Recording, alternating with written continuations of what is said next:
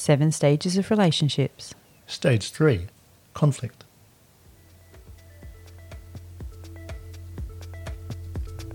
Hi, I'm Beck from Be Free Emotional Fitness Training, and I support women and girls to become emotionally stronger. And I'm Vern from Move Forward Mentoring, and I specialise in male mentoring, helping boys and men find their passion, speak from their heart, and build better relationships. And together we are Rekindling Relationships. We work with couples through mentoring sessions as well as facilitating communication and creative workshops to build deeper connections. Welcome to our podcast, designed to help you strengthen and bring more fun into your partnership, as well as create a more loving, healthy, and strong connection.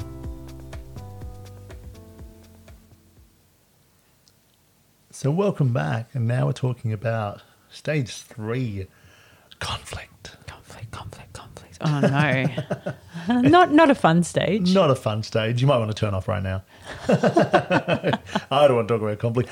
I would say that every single relationship, it doesn't matter if it's with your partner, or it's with your parents, or it's with your siblings, or it's with your friends, conflict comes up. And I think you need to understand that that's a healthy part of a relationship. Yeah, so that you don't a normal, get, natural part. Yeah, that's right. It's just how the conflict is dealt with. Rather than there being this panic that there's conflict in the relationship, oh my goodness, it can't be right. It's over. It's over. How can we ever fight with each other? We used to love each other so much and everything was wonderful and it was all rainbows and kittens and awesome sex in every room of the house. And now we're having a conversation which I don't like. Sorry, I went off on a tangent. I was enjoying it. Okay.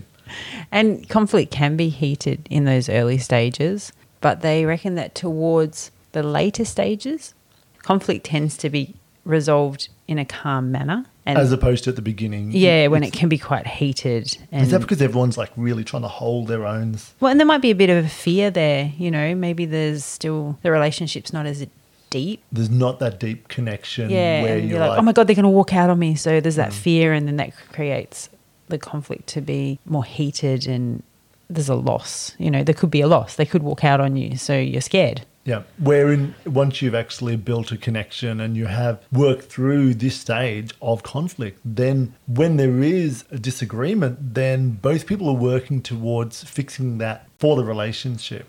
They're not out for themselves, where I think there's a bit more self-interest at the beginning where you're like, well, I'm right and you're wrong. And this change comes through maturity and increased intimacy and respect as the relationship matures. Yeah, as you spend more time together and you know each other a little bit better, then the conflict changes, doesn't it? And you're not scared that person's going to walk away on you. Yeah, well, You're like, oh yeah, we've had conflict before.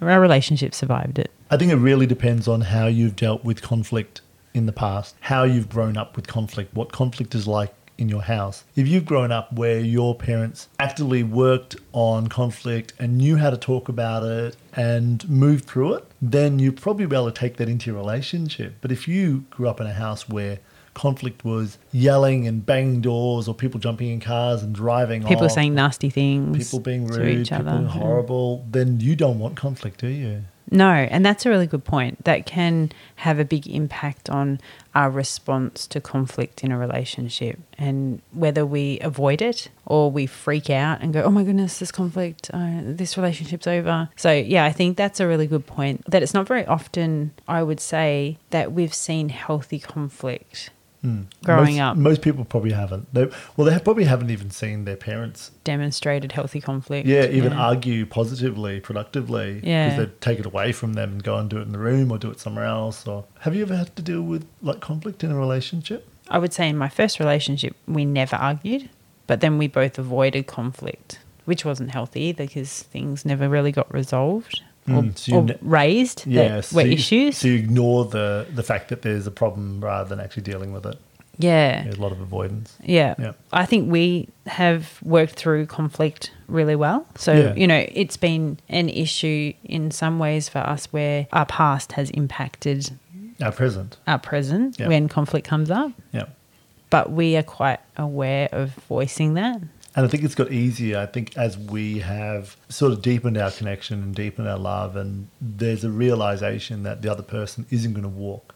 For me, I think there was this belief that you were just going to go, oh, he's a bit too hard. He's got a bit too much old crap going on. And maybe, he could be a little bit more self-aware or something. And you would just walk. And so what would happen for me is there'd be an anxiety, and that would probably increase the conflict.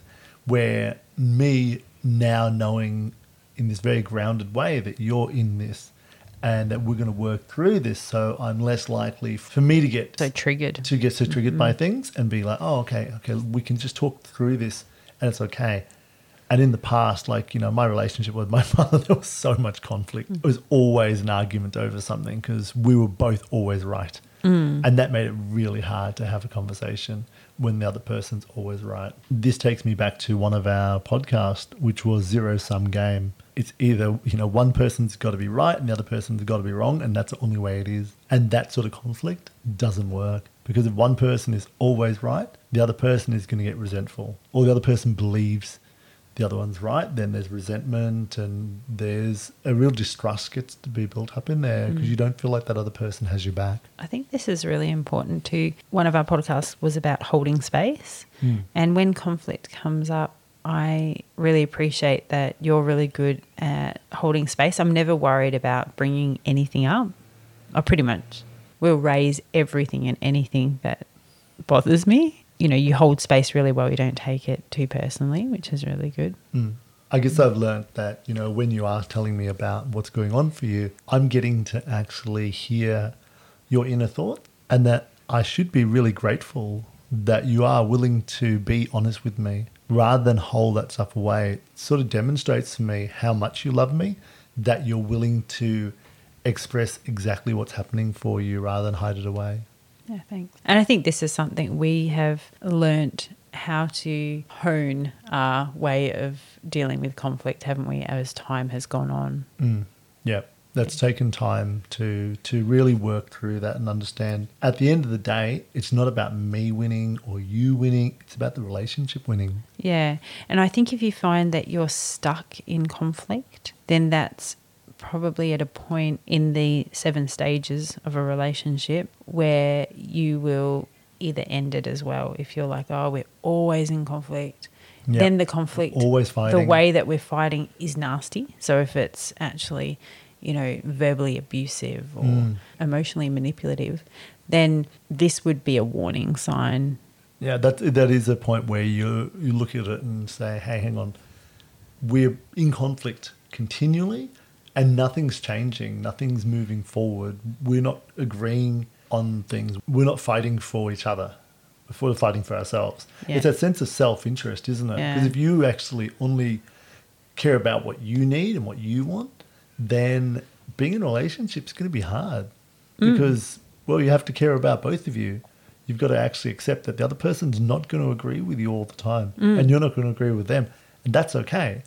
But you have to have a very healthy way to move through that conflict. Yeah, this is a healthy part of relationships.